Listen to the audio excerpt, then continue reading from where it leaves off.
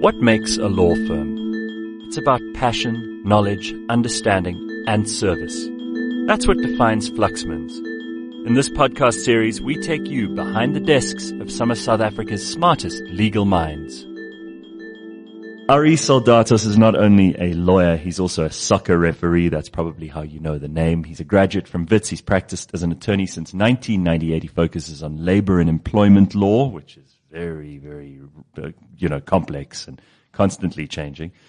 Dispute settlements, collective bargaining.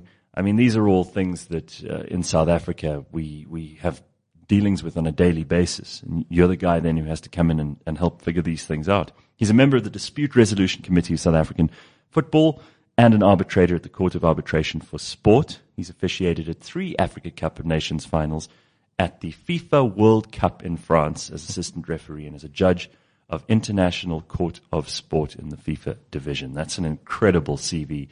More soccer than law. I mean, do you sometimes feel that you're torn between these two? Because they are very different things. Yeah, Gareth, now you sound like my partners. You know, the footballers will call me a lawyer. My partners call me a footballer. So it's one of those that you actually can't win one way or the other. Just a point of correction there. I've been practicing law since 1988 at this firm, believe it or not. So 30 years. I think incredible. It shows from that perspective. Absolutely. Well, it shows in terms of expertise and the kinds of experiences you must have had, and we'll talk about some of those in a moment. But it must also be quite, it must be, what's the word? Gratifying to be good at two things. And I mean, when we say good at, being a referee is very hard work. You run as much as the players. It's hard to make those decisions. You're relied upon by a crowd of thousands of people who could really turn on you quite badly if it doesn't go the way they want it to go. It's in some ways, it's a little more tense than the courtroom. Yeah, very much so. Two different types of tension. The feeling, though, of walking out there at Soccer City, FNB, the National Stadium in Nigeria, the National Stadium in Egypt, 130,000 people packed into the stadium, and you give a decision and all of a sudden you hear this roar. And the first thing that goes through your mind is, can all these people be wrong? Yeah, it is. It's, but like anything in life, it's a question of getting used to it. And once you get used to it, the game carries you and it's fine. So, yeah, generally speaking, it's been fun. And after I retired from the World Cup in 98, or after the World Cup in 98, I've retained my connections with football. At the moment, I sit on the SAFA Referees Committee, and I've been doing the appointments for the Premier Soccer League and the National First Division of Referees now since 2003. Well, it's a small club. I mean, there are not a lot of referees. Yeah, very much so. It's a small club, although there are thousands and thousands of referees in South Africa at grassroots level going all the way through. The top crop, so to speak, is no more than about 80 in total. So yes, it is. It is very much a small club, so to speak. Sure. And then Fluxmans is a bit of a small club. I mean, I get very much a family feeling around here, and I'm only saying that because we've spoken to a number of the partners over the last few days. Everybody's very different. Everybody has very different areas of specialization. But it feels to me like it's a nice place to work. It's a great place to work. The culture is great. We're all friends around here. Certainly differences arise from time to time, but we sort them out on a friendly basis, on a mature basis. I can really say that working at Fluxmans is part of the family, the Fluxmans family as it's called. And from that particular point of view, honestly, I can think of no other law firm that I've interacted with, and there have been many over 30 years, that has that same type of ambience and culture and levels of sophistication from that point of view as Fluxmans does. Yeah, it's also striking to me that there are so many really competent, really capable lawyers here who are masters of their craft. I mean, in the case of what you do, the labor law, the dispute resolution, that kind of thing, it's a fractious part of the law. I mean, you're dealing with quite a lot of very uptight people in situations where it gets to, labor law in this country is scary. It is. It's scary, both from a collective and from an individual perspective. Very often, in fact, on a weekly basis, you'll be sitting negotiating with a trade union or whatnot, And outside, there will be tires being burnt. There'll be the usual rigmarole in terms of that. So that creates its own pressures.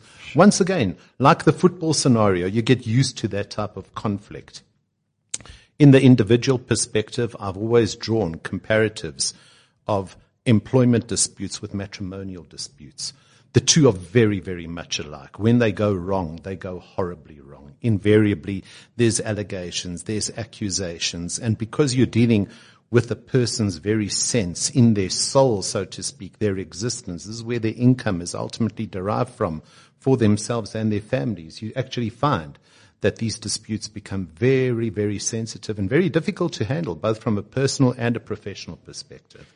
Well, I would imagine also there has to be a pressure release for you. And I mean, for some time that must have been refereeing, but there must be other things that you have to do just to get your mind out of that constant conflict and other people's problems and, you know? Yes, sure. What I do is I go to gym, I try and train extensively as best as I can. I know it doesn't really look like it, but anyway, when you get to my age, you'll understand that one day. Trust me, I'll be huffing and puffing long after you've crossed the finish line. I'll still be at the beginning. Yeah, there's that. There's friends. There's, mountain climbing. I've climbed Kilimanjaro, those kind of things, So you look for an outward, you look for a release in that, just to get away from the stresses. And there are considerable stresses. Sometimes I think we actually underestimate how much stress we're actually putting ourselves through on a daily basis. And it becomes so kind of run of the mill to deal with this conflict, but you don't really realize what you're doing to your body in the process of doing this. Do you love the law? Yeah, the law's great, and particularly employment law, because as many labor lawyers will tell you, there's nothing definitive and certain about employment law. And in the context of labor, you're not only dealing with employment-related litigation and the legal position itself, you're dealing with political aspects, you're dealing with social economic aspects and the like. So it's very, very much a live type of issue that's ongoing and impacts on so many people's lives, not only in terms of the law, but in terms of families, households, and the like. So it's great having that personal touch, having the legal understanding, and ultimately being able, hopefully at the end of the day, to resolve disputes as effectively as we at Fluxman's have done for so many years in the employment law department. Do you think that our labor law in South Africa is too complicated, and do you think it's too difficult to hire and fire people? Yes, it is. Notwithstanding what the trade unions may say and the like, my personal view of that is it has become very, very tricky in many respects. The amendments to the Labour Relations Act, labour brokers and all that type of thing, which you heard about very recently, compound that problem. But, it is what it is. It's challenging. And we need to embrace the challenges, and notwithstanding the fact that it may prove to be difficult and certainly difficult to interpret from a legal perspective, which often these types of disputes are, invariably somehow we do manage. Personally, if I had my way, yes, there would be some relaxation, particularly for individuals who earn in excess of a certain amount of money. I really do not believe that executives, chief executives and the like should be afforded the same type of protection, for example, that general laborers would do. Mm-hmm. Yes, I understand that they're entitled to fair labor practices and not to be unfairly dismissed. And I understand that to a greater or lesser extent, the courts over the period are less sympathetic to them in various instances as they would be to the lower serving employees, for want of a better word. But in my ideal world, I would actually exempt executives earning in excess of a certain amount from the Labour Relations Act altogether. Yeah, I mean, we see people in the state-owned enterprises, for example, who are on enormously inflated salaries, who then wear the cloak of victimhood and go and run to the unions when they've behaved badly and have been caught out. Yes. And you see them being paid out these enormous sums, and you see them being put on suspension for years. It's crazy. Astronomical. We've seen some suspensions over the years go on for 2-3 years, so to speak. And that is really, it's unacceptable. And I really do believe that the legislature should seriously consider minimizing, if not obliterating altogether, avoiding any form of relief which executives in relation to unfair dismissal earning in excess of a particular amount should get. Yeah, you want to pull out the whistle and the red card. Exactly, you do. You honestly would make do. more sense, right? Aside from the fact that they rock up at the CCMA, lawyers in tow, bags around, they're actually in the process precluding people who, or not precluding, but certainly hindering people who would be able to have access to the CCMA far more readily and far more worthy cause from actually getting their dispute resolved as expeditiously as possible. And ordinary people who don't have the tons of lawyers and the resources that they do. Exactly. So when you get to your office, and by the way, we met a couple of other partners here who think they have the best office, but I've been in your office already, and I think you've got the best one there. Yeah, I think so. They're all trying, but they're not there yet. So when you get to your office, do you just have a priority list? Is every day different? Do you find yourself going into mediations and into court and all the rest of it fairly often? Yeah. Unfortunately or fortunately, but probably more unfortunately than fortunately, my practice has been designed and engineered that probably 85% of my time is outside of the office. It's either in trade union negotiations or in arbitrations or in the labor court or, and that on its own creates its own pressure because you're sitting waiting to come back to the admin and everything else that has arisen absolutely in the ordinary course. All I can say is thank goodness for technology being what it is today, because that affords me some type of ability to be able to service some customers whilst on the road, so to speak, and see how things go from there. But to have, you wake up each day and you're right. Yes, you have a broad understanding of what it is that you're required to do for that day. But because labor is such a moving dynamic and it happens at the time, gosh, there's a strike. The strike is turning violent. Go to court, get an interdict, those type of things. Those arise very, very frequently. So it's very difficult to predetermine what your day will be like and to prepare for it. But we try our best in these circumstances. And it's exciting. Yeah, it's great. It's really exciting. It's exciting. It's fun. Yes, sometimes it gets a little bit kind of like hairy. Yeah, very much so. We've had occasions in the past in circumstances where people have been threatened. Some of my associates have been threatened at the CCMA and the like. But it's part of the trade and that's the way it is. Do you find time or do you have the ability to do pro bono stuff? Yes, we do. We do quite a bit of pro bono stuff. We do it through the Law Society as well.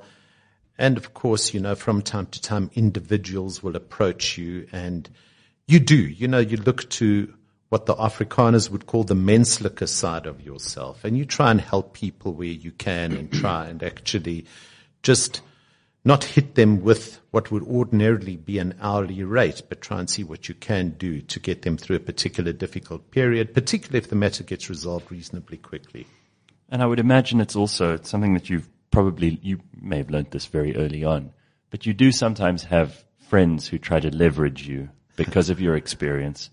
And you have to be quite straightforward and say to them, listen, I can't always do this stuff for... And remember that no lawyer wants to be representing their friends, because if it goes badly, you might not be friends. Exactly. You've got no idea how often that happens. No idea. Have you got a standard response? My standard response is, yes, sure, I'll help you. And you just hope that it'll go away as quickly as inevitably they do. And that's where I believe our labor relations setup over here is really one of the finest in the world, because it's aimed at conciliation, at a quick, cheap, effective resolution of disputes. And I'm pleased to read and hear, in fact, that about 75% of the disputes which are referred to tribunals such as the CCMA are resolved very much prior to the arbitration stage. And it just shows you how many disputes are being referred, because they already have a backlog of about 3 or 4 months before you can even get into an arbitration. So if 25% of the disputes are being arbitrated upon, you could just imagine how many are being referred on a daily basis. It's incredible. Of course, when the economy gets tight, as is the situation now, so too do the amount of referrals intensify. Yeah, we spoke to Lisa about that too, because she obviously does a lot of labor law. Yes. And it seems to me that we've we've got the small percentage of people in South Africa who are employed, but it's fractious. Very much so. Huh? There's a lot of complaining and bargaining and Very dispute. much so. Yeah, absolutely. And, of course, people are thinking and saying to themselves, gee whiz, these guys are so lucky to have a job. Why are they complaining? And that's inevitably where the criticism would come in. Sure. So you obviously managed to balance things. Family? Yes. Do they understand this really high-powered lawyer and, football referee? I mean, how much time do you actually manage to put aside for them? I spend some time with my boy. Absolutely. Fortunately, he's at Tux. He's 20 years old now, so he's developing his own life that way. Not a lawyer? Not a lawyer, no. Okay. He's studying, trying to get into medicine. He's doing BSc at the moment. Okay. So I spend my weekends with him and we have some fun where I can. I try and take him to football matches, which was a lot easier when he was younger than now, because now it's inevitably girls and PlayStation. But it's hard to compete with those. Hard to compete. Impossible to compete, Gareth.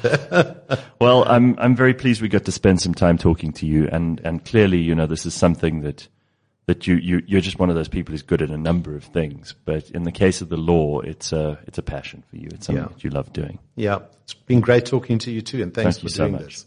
Thank you. You've been listening to Fluxman's Attorneys for the Love of Law. For more information, go to fluxmans.com.